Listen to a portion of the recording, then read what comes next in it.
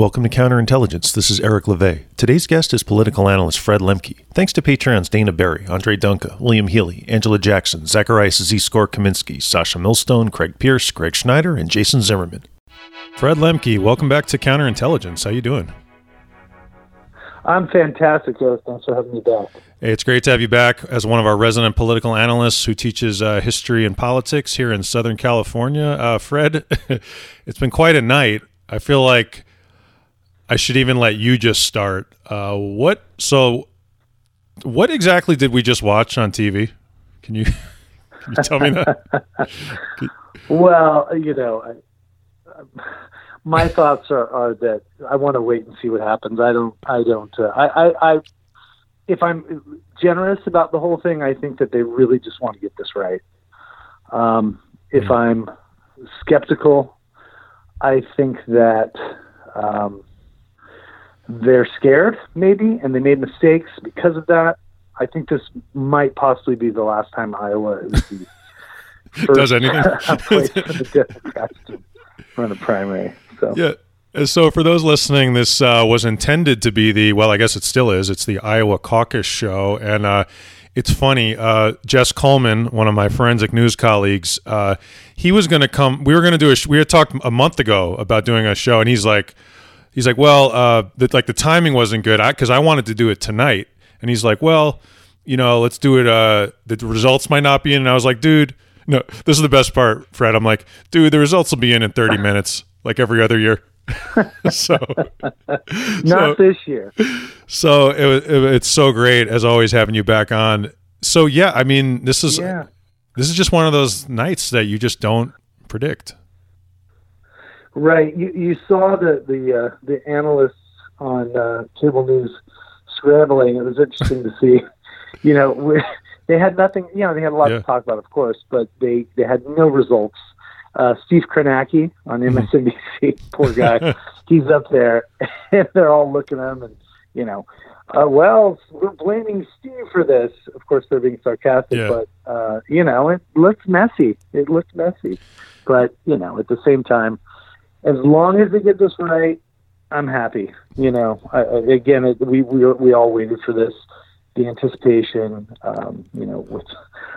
The menace that is in the White House now and all this stuff happening, and then for this to happen seems very strange, but at the same time, maybe not completely unpredictable. Yeah, it's highly concerning, and while we always on this show and any show have to be careful about waiting for the facts, it's just I feel comfortable saying even right now that it's essentially a disaster, no matter what exactly happened, and we will find out what happened. But as you already know, and people listening to this show know, compromising integrity can happen. It's already happened, so it doesn't. Whether it's been compromised through reasons that have yet to be explained, once confidence is shaken, that's what a lot of people who don't like us want. A lot of hostile foreign powers want. Absolutely. Yeah. Any thoughts on that? Yeah, well, I mean, I don't want to rehash 2016, but there was so much conspiracy going on with the, talking about rigging it against Bernie for Hillary and all this stuff, and then this. It's not a good look. Right. I want to have faith in the thing, and I still do, but at the same time, it's like to your point. You're shaking the foundations of what people feel is, equitable. And I mean, I think that's what we want in this thing. And there's already enough people complaining about it, rightfully or not right, but it's just not a good look.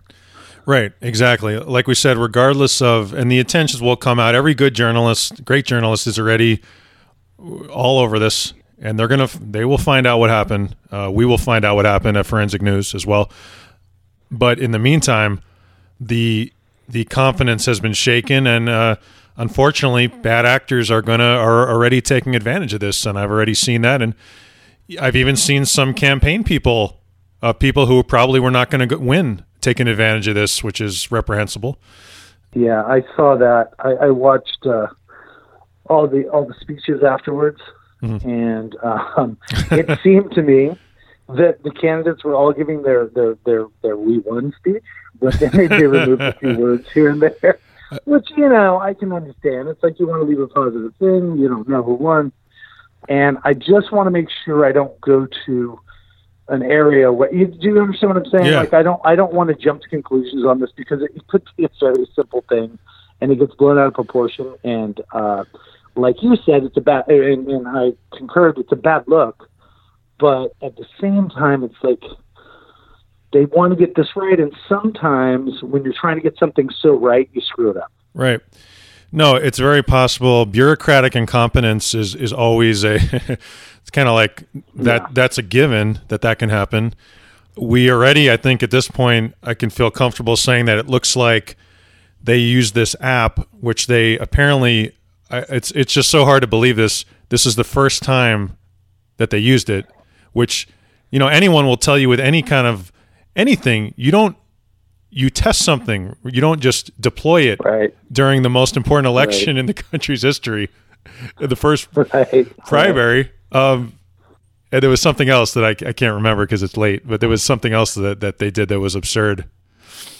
Well, I think there is some reporting from The Intercept about who developed the application. Do you hear about that? Or? Right. So Lee Fang is reporting that, first of all, apparently the developer of the app is called Shadow, which I don't even know what to say about that. And also Scott Stedman here at Forensic News, I think was the first to report that the until Fang reported that the app it was obscure.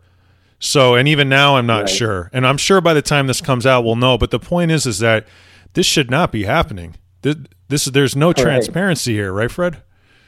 I mean, well, yeah, that's what I read a bit about was the lack of transparency, and they were saying that it's you're not going to stop hacking by not being transparent, right? And I think that's the point here that that we're all getting at here. It's like transparency is what will help, right? They did say there's a paper trail with all the voting in the caucuses. So we have that, but at the same time, again, I keep going back to this, but it's just a bad look. Right.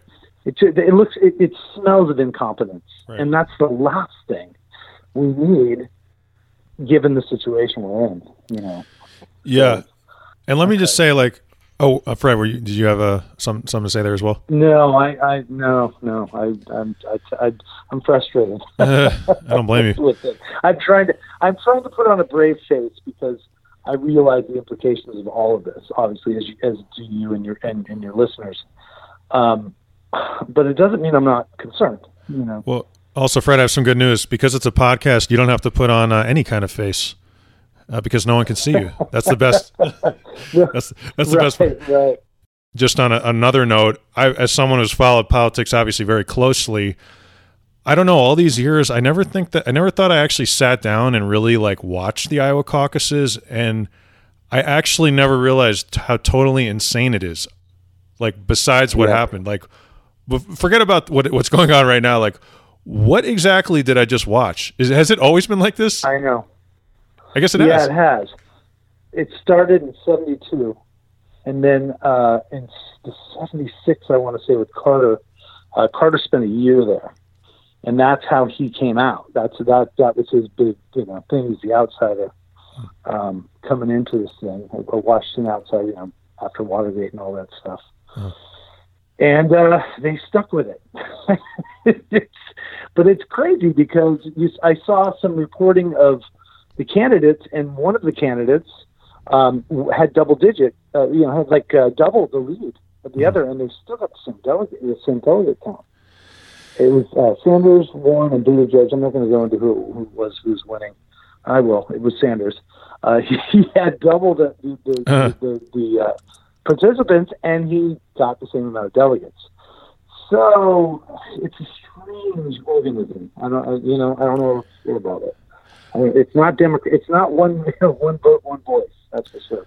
I also want to say I made a mental note, and of course I can't remember his name, but I posted on my Twitter.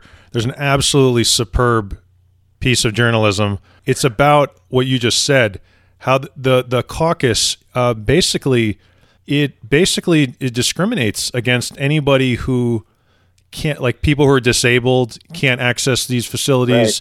Right. People who are working multiple jobs. I mean, you know what I'm talking about already. But yeah, waiting tables, bartending, night workers, whatever.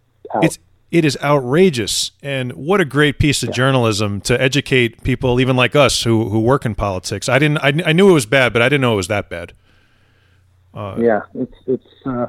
It's a scandal, man. It has been the whole time, But before Trump, people weren't really paying attention the way they are now, and it was like, oh, well, that's the way they do it. Listen, the Democrats and the Republicans. By the way, the Republicans don't do it that way. They do Iowa, but they don't do it that way. They have a vote. Oh. Yeah, they don't do it the way the Democrats do that. That's it. You mean they don't use an obscure app that was created 3 days ago in some kid's basement? They don't even use a caucus. Wait, they don't use a what? The Republicans do not. A caucus. That's not. Oh, they don't even caucus? The Republicans. Oh, really? No, it's not how they do it. No. So they just vote. They do a vote. Okay. Yeah. So. On the caucus note, I also want to say that I do think that a real smart political move from Klobuchar was just coming out and just giving her speech, which immediately so you want to talk about smart politics? That's smart politics. Oh yeah. She came out right away, and then Joe came, and then I think it was Bernie, and then more. Yeah. Joe came right away. I know that was good. Joe walked off stage at one point. I'm not sure what was going on there because the camera was a still camera. That was poor Joe. Listen, I regardless of what people, I love Joe Biden. Listen. Oh yeah. 3-4 years ago, I was like, this guy's great. So I'm not, but I know what you mean. He walked off stage. It was very strange. Look, it's a long night. It's going to be a lot longer night. And look, we all know, believe me. And then let me also. So I caught as much as I could, and then I did have a little bit of a laugh I mean, you remember as well as I do the debacle of 2000, right? I mean, right? How could you not think of that tonight? I know. Like, is the Supreme Court going to decide who won the Iowa caucus? So when I saw,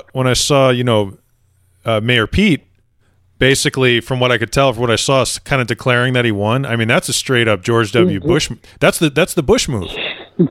That's the Bush move. He did say that. He did. But I'm just going to give him. I'm just going to try to play devil's advocate. Yeah. I think that he's going to be second, but I also think that they were given their victory speeches because nobody knew. And I think but you're right though. He came right out with that. Like that was right in the beginning. It was just like, hey, we don't have all the votes in, but look, we got a victory. I'm not criticizing him. I mean, I'm saying that the Bush move won. Like that worked, right? Like, yeah, true. I mean, everybody, if you weren't around for that, you need to see how they handled it.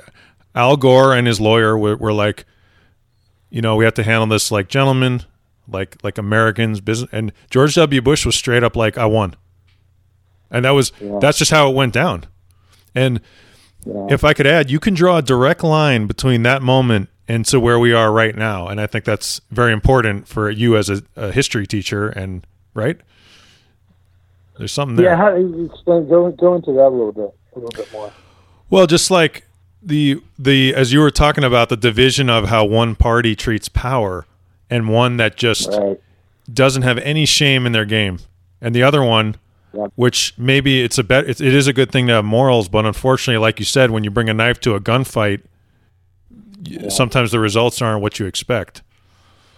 Yeah, well, there's a great book. I think it's called "Democrats Need to Start Playing Dirty," and I hate that I'm at that point. But the to get in just a little nugget into the impeachment thing, that was a conviction of, in Ezra Klein's words, a conviction of the United States Senate. Mm-hmm. It wasn't a conviction of Trump; it was a conviction of the Senate. That's broken. Impeachment is no longer a viable situation unless they make some serious changes. And I mean, that's the only thing that's going to change anything is to make some serious changes in regards to just, the norms that we expected throughout history that Trump has trampled over. They got to be made laws now. Any final words on the whatever this tonight was with the Iowa caucus? Well, listen, Eric. Again, it's been a pleasure, and I love doing this show. Anytime you want me to come back, I'll do it. Final words on it. We're going to find out what happened. I assume if transparency prevails, and we'll find out who won. Boy. Hopefully, this is the last time something like this happens with these guys. It's maybe they get a mulligan this time. I hope. But you touched on a little bit. Just the last point I want to make on this. You touched on the fact that it's 91% white in the Iowa caucus. Yeah, that makes no sense to me at all. To have that as the very first place that you have a primary election. It's not the country you live in. We're not that anymore. Yeah. And so I really hope that for many reasons this is the last time we have it start in Iowa. I can't agree more, because we already know more than ever that it influences. There's probably people who dropped out of the race because of the way this crazy system we have, who knows, could have been top tier candidates. And again, go to my Twitter feed at Eric LeVay and read that article by the Guardian reporter, which is such a good piece of reporting on just how the Iowa caucus literally is a system that discriminates against the less fortunate. And maybe a lot of our voting system does that, but it was to a level that I was not aware of. Right. Well, that's fabulous. I will definitely check that out. Otherwise, Fred, it's hopefully by the time we do this show in maybe the next 3 months, the Iowa caucus results will have come in. Hopefully. Let's hope so. I hope so. And I'm gonna make a prediction. They will have. All right, man. It's been great having you on, and I'm looking forward to the next one. Thank you for listening. Follow Forensic News on Twitter at Forensic Newsnet. Counterintelligence is at IntelPod. My personal account is Eric LeVay. Support Forensic News on Patreon. Subscribe to Counterintelligence everywhere you listen to podcasts. This is Eric LeVay, and this is Counterintelligence.